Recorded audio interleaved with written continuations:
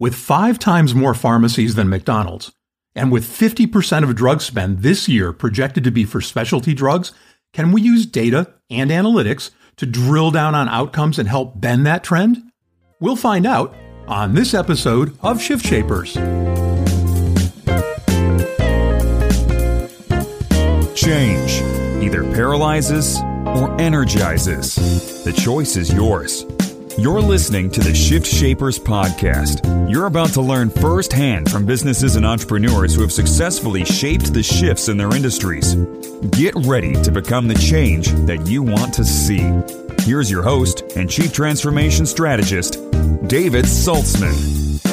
This episode of the Shift Shapers podcast is brought to you by Captivated Health, a captive insurance arrangement that helps small and mid-market companies escape the fully insured marketplace and delivers stability, control, and savings without watering down employees' benefits or increasing their premium share. If you have clients in the educational institution or the engineering vertical, go to our website at captivatedhealth.com or click on the company logo on the Shift Shapers website.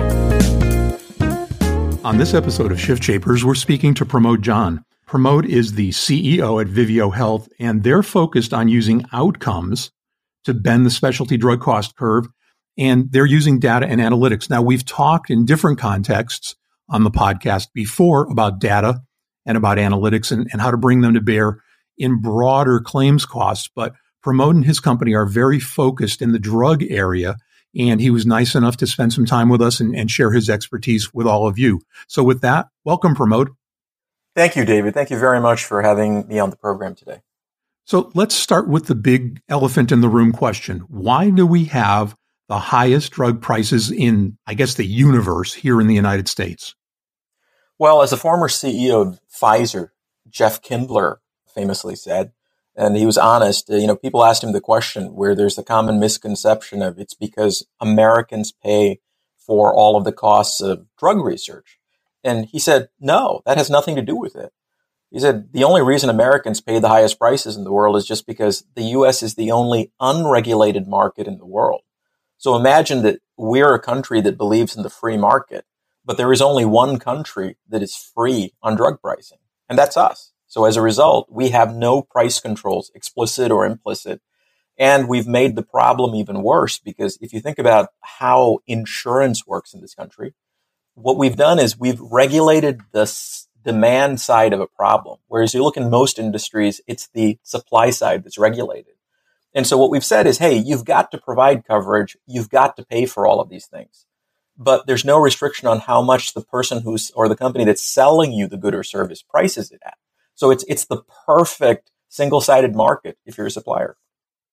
Well, I just saw, we're recording this on October 26th, and this morning I saw Secretary Azar on TV talking about some initiatives that they were using to try to bring drug prices down on the Medicare side. And yesterday, the president signed some new regulations about drug costs. And is any of that going to help commercial patients anytime soon?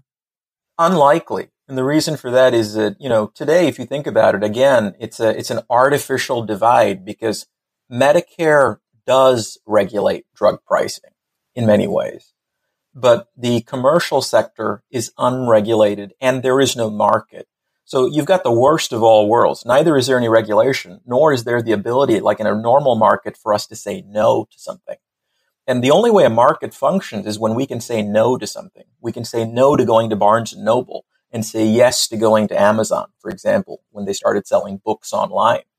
But in today's market, the problem is that it's a one-sided market in which the only thing we can say no to is which insurance coverage we buy, not the question of what they're forced to pay for as a result of buying that insurance coverage, which is a one-sided market.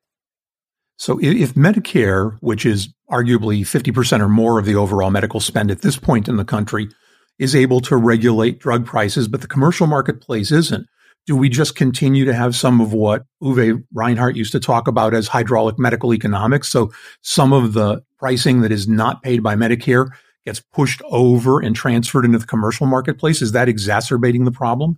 Yeah, a few years ago, there was Thomson Reuters and some of the other companies like that in that space used to keep track of sort of margins in healthcare. And, a few years ago, I saw an interesting report that was talking about the fact that even in the public sector, where there is an assumption that the margin's actually negative, that the margin is slightly positive in the public sector, and in the commercial sector, and that this was a few points, and in the commercial sector, at that point of time, the margin was 30 or 40 points, along with single-digit points on the public side. And so clearly what we're seeing is we can squeeze the balloon. So in some ways, the politicians in Washington look good because they're able to squeeze, and they've only got single-digit margins on overall healthcare costs from the perspective of margin on the provider side. But on the commercial sector, that margin is 30 to 40%. And there's nothing to prevent that at this point. I mean, think about how crazy this is. Today, if you look at sort of some of the mergers and other things going on, the biggest issue that one of the hurdles they face is state insurance regulators. Think about the craziness of this. We regulate the people who pay for things, but we don't regulate the people who sell things. We don't have state provider regulators or supplier regulators. We've only got regulation on the people who are forced to pay for things, which makes absolutely no sense in the world. So you don't see the Amazon group that they formed or the Aetna, CVS, and et cetera mergers really having a major impact? I think that they could have a major impact. If you're asking the question of, hey, could they have a major impact? The answer to that is yes, clearly they could. But, based on what they've been describing so far and what they're talking about, is it likely that there's going to be a major impact? And that's where I would say the answer to that seems questionable at best, because we haven't seen too much really dealing with the ultimate market dynamics problem in the markets themselves.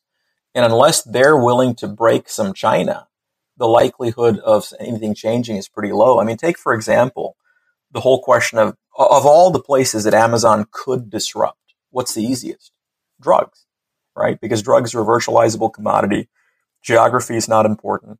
You can mail order, right? And then you've got a very small percentage of drugs that need to be, delivered on an acute basis.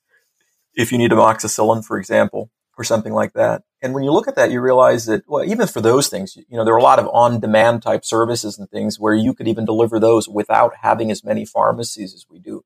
Just a little stat for you. We have, we have almost 5 times as many pharmacies in the U.S. as McDonald's. And so when you look at all those from a distribution perspective, we have an extremely inefficient distribution system. And on top of that, we've got the people who regulate these industries. Think about state pharmacy boards, are people who are economically interested in the laws themselves. And so you don't have disinterested parties that are making, for example, the laws. You've got people who have an economic interest in this case, who typically make laws that regulate these industries. And so even for a barrier for someone like Amazon tends to be a lot of the existing incumbent industries and the barriers they place, right? So let's say that Amazon gets around all those things. Take, for example, prescription drugs in the U.S. In 2015, IMS announced that 90% of scripts sold in the U.S. were generic.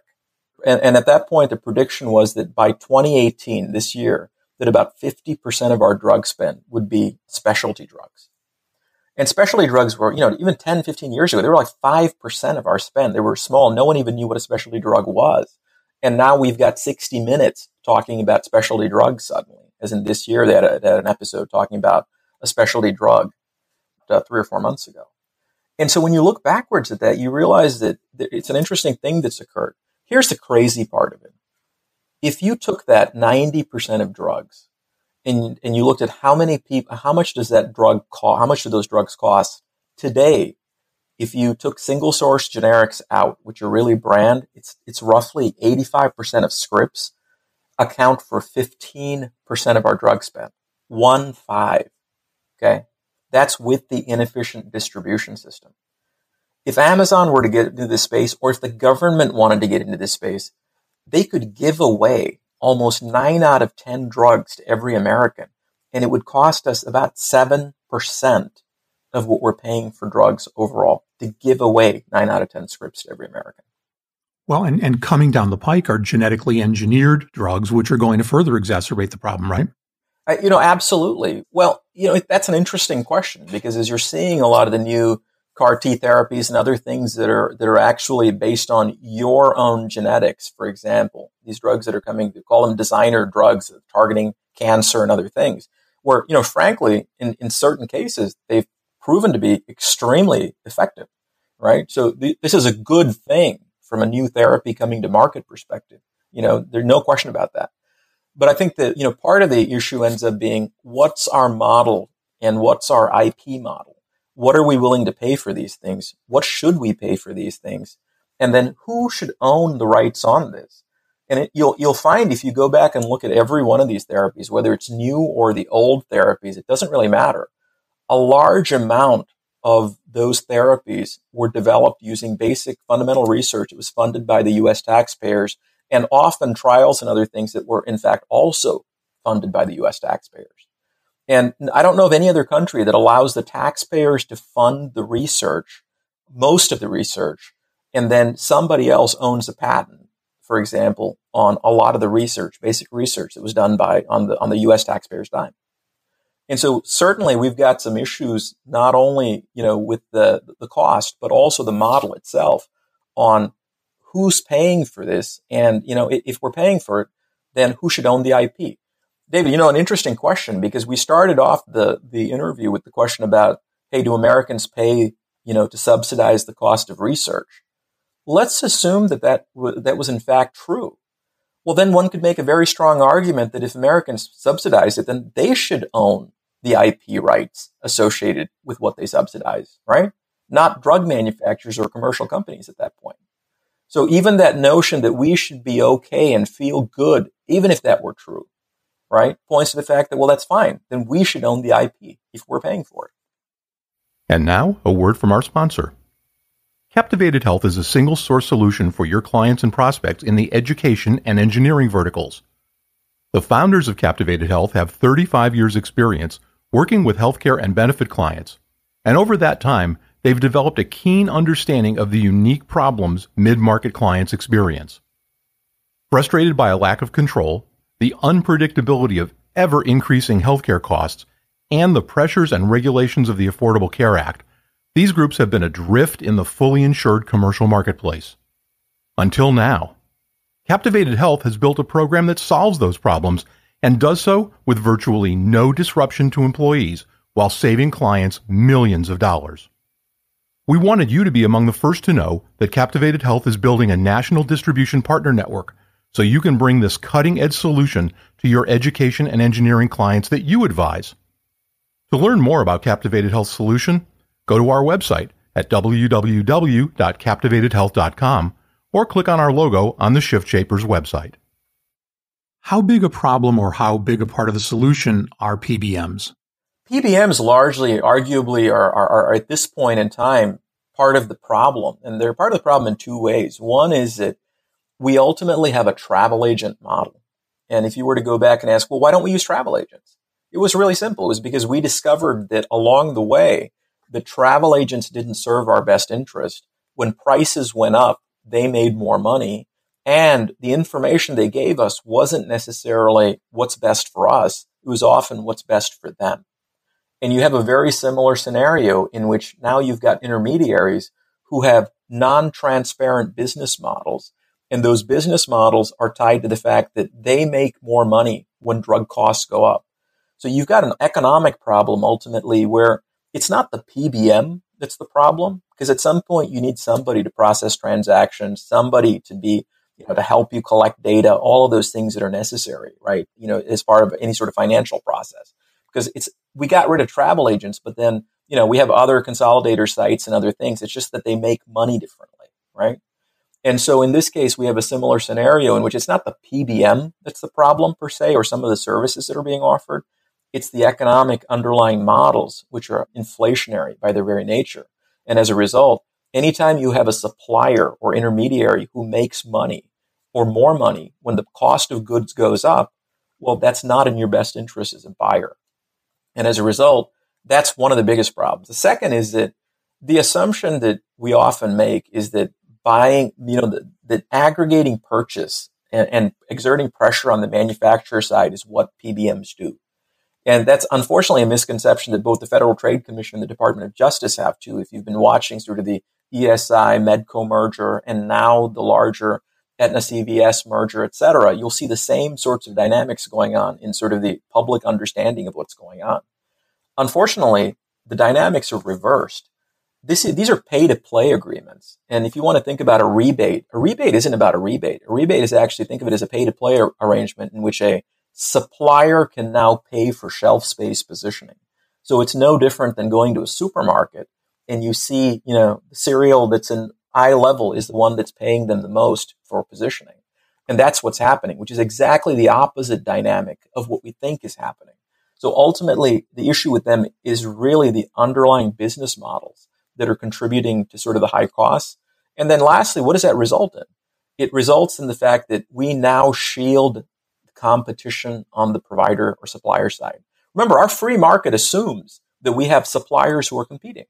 Take, for example, last year when AbbVie came out with a Hep C drug, there was literally a quarter of the cost of Harvoni from Gilead. And not only was it a quarter of the cost, it worked across many more genotypes. And it only required, for 80% of the population, an 8-week course of therapy versus 12. I mean, there's not an axis that you can look at and say, Harvoni is a better drug, right? Except in maybe some very isolated cases. There may be a few patients who still need it, which is okay. But for the majority of people, AbbVie was the drug from AbbVie, Mavorite, was a significantly better drug. But what happened? Most of the PBMs didn't put it on their formulary, even though the net cost, even net of rebate, was about 50%, 40% of what the cost of Harvoni was. And so as a result, what happens? We prevent the market from functioning because we've got a new entrant in the market who's come up with a significantly better, lower cost drug, and it never sees the light of day because the PBMs prevent competition in the market from occurring. So what you're focused on is using data and analytics to try to bend this curve. How can we do that before this incredibly steep hockey stick curve of pharmacy cost eats plans alive? Really good question. I think that there are two dimensions to this. There's the obvious dimension that we all see, which is, hey, the cost of these things is exponentially rising. Why is that occurring, right? The question that we're not asking is a much more important question is, what does it actually do? And let me give you an example. Today, the way our models work, think of PBM contracting models, think of, RFP processes, think of all of these things that we go through. They all focus on what the discount is that we get on the drug. Okay. So imagine that you're buying a new specialty drug and it costs $100,000, annually for that drug. Today, what we do is we sit and we argue about whether that discount, the net discount on that is 19% or is it 20%. The problem is that we're missing the bigger question, which is, does the drug actually work for the person who's on it? Because if that isn't true, then we've lost 80% every time we hit a drug that doesn't work for a person. Or in this case, 100% of the cost of the drug. Often, we've asked people this really simple question. If we bought a $100,000 drug and put it on the shelf, or if we bought a $100,000 drug and we flushed it down the toilet, or we bought a $100,000 drug and it didn't work for the patient who's on it, what's the difference amongst those three scenarios? For some reason, we think they're all different, but they're identical because the issue isn't what did the drug cost? It's what did you get in return? And part of the problem of why drug prices are escalating so much is that no one seems to be asking the question of what am I getting for the $100,000 I'm paying? As you might know, like, for example, there are some organizations that are publicly starting to ask some of these questions. For example, ICER, ICER. ICER is one of the organizations that's out there asking this question and doing analysis around what do these drugs actually do? How much do they extend life if they're life extension drugs? How much do they improve quality of life? All of the questions that we should be asking that for some reason we're not asking. We routinely see $1 million drugs in which there's no evidence at all that it does anything in improving quality of life or life extension for the person who's on it. And often it has no data at all to even show that it was even tested. We see use of these drugs broadly, even though the trials, et cetera, are very narrow. And I think fundamentally this misconception comes from two things. One is because we make assumptions about what the FDA does. So one of the misconceptions is if the FDA has approved a drug, the drug works. Unfortunately, we're not asking the question of what does the drug works actually mean, or does the FDA actually regulate efficacy or effectiveness of a drug? And the answer to that is no. Their primary focus is on safety. Not only that, the term that we always talk about efficacy as being important, one could argue that it's actually less important. The term we should be asking about is effectiveness. Efficacy refers to the population that responds. What that means is that if you put somebody on a drug or a population on a drug, what percentage of people will hit an endpoint? If you have a life-saving drug and it's 10% and it's going to save somebody's life, most of us would argue that it's worth making a bet on a 1 out of 10 bet. Now, we could argue that economically, we shouldn't have to pay for the 9 out of 10, that don't work, if you will. And that's the drug manufacturer's problem. But at least we could argue that, hey, if we had a 1 out of 10 chance on someone who's 35, making it, then we could argue that that would be worth it. But the question we're asking is, well, what's the end point that we're not asking? Are we just measuring that someone got a 30 days of life extra? Or are we saying that, hey, this cured a person? And that's the part that we, for some reason, aren't asking the question of what is the end point, or what does this drug actually do? And if we want to curb drug costs, the first way we can curb it is by not paying for drugs that really don't improve quality of life or life expectancy for people. Is this an argument for pharmacogenetic testing? I mean, I know the cost of that testing has dropped precipitously, and it's starting to be talked about, but from where I sit, it's not being broadly talked about. Are you hearing more about it? There is a lot of discussion about it. The bigger problem associated with it isn't conceptually, is it a good idea? It's a great idea. The problem that we have, sort of practically speaking, is that there are very few, especially in the specialty space, very few drugs for which we have any, for example, pharmacogenetic data. And often there are like almost a handful of drugs, for example, in the oncology space where we do have pharmacogenetic data. And so in those cases, what we really find is that those cases also weren't that a drug manufacturer decided, let us figure out who this works for the best. In almost every one of those cases, it was a salvage of a failed drug trial in which they discovered that, hey, at least for this very small population identified by this gene SNP, we can get a response that's better than nothing. And so right now, our problem isn't conceptually, is it a good idea? It's this very little data associated with, any sort of genetic information that allows us to discriminate a patient in what the potential effectiveness would be or efficacy in a population would be. Interesting. We've got about a minute or two left. So let me ask you, what do you see the future? Where do you see data and analytics driving, and how do you feel that it will help ameliorate some of the costs? Well, if you look at every industry that's been disrupted, the reason every industry has been disrupted is that because the buyers in an industry have more information than sellers do, or that we flip the asymmetry of information. Look at every other non-healthcare market. That's what we've seen. Buyers, for the first time, have more information than sellers do. As a result, that changes the ultimate dynamics of who the suppliers are in these industries. Today in healthcare, it's the sellers who have all the information. They protect the information. They try to take ownership of a patient's data.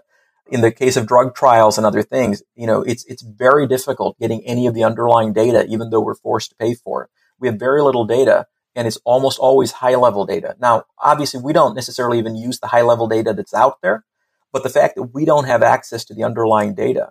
And so when you step backwards and ask, how are we going to change this?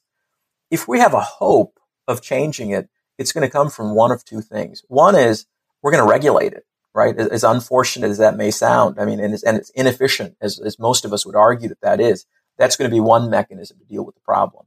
But if we're going to have a market mechanism to solve this problem, then ultimately it's going to be because the buyers of these services and products have more information for the first time than sellers do. And if we don't flip that asymmetry of information, then there's no way that buyers can actually negotiate on things like saying, hey, this isn't worth it. We're not going to pay this price because it doesn't do anything. And we know. So that would be the first thing, is that asymmetry of information shifting to the buyers. Well, a great place to end our conversation, but we do hope you'll come back and chat further. Pramod John, CEO at Vivio Health. Pramod, thank you so much for sharing your expertise with the Shift Shapers audience. Hey, thank you very much again for having me on the show, and thank you. Look forward to coming back at some point and chatting again. The Shift Shapers podcast is a production of Strategic Vision Publishing and David Saltzman.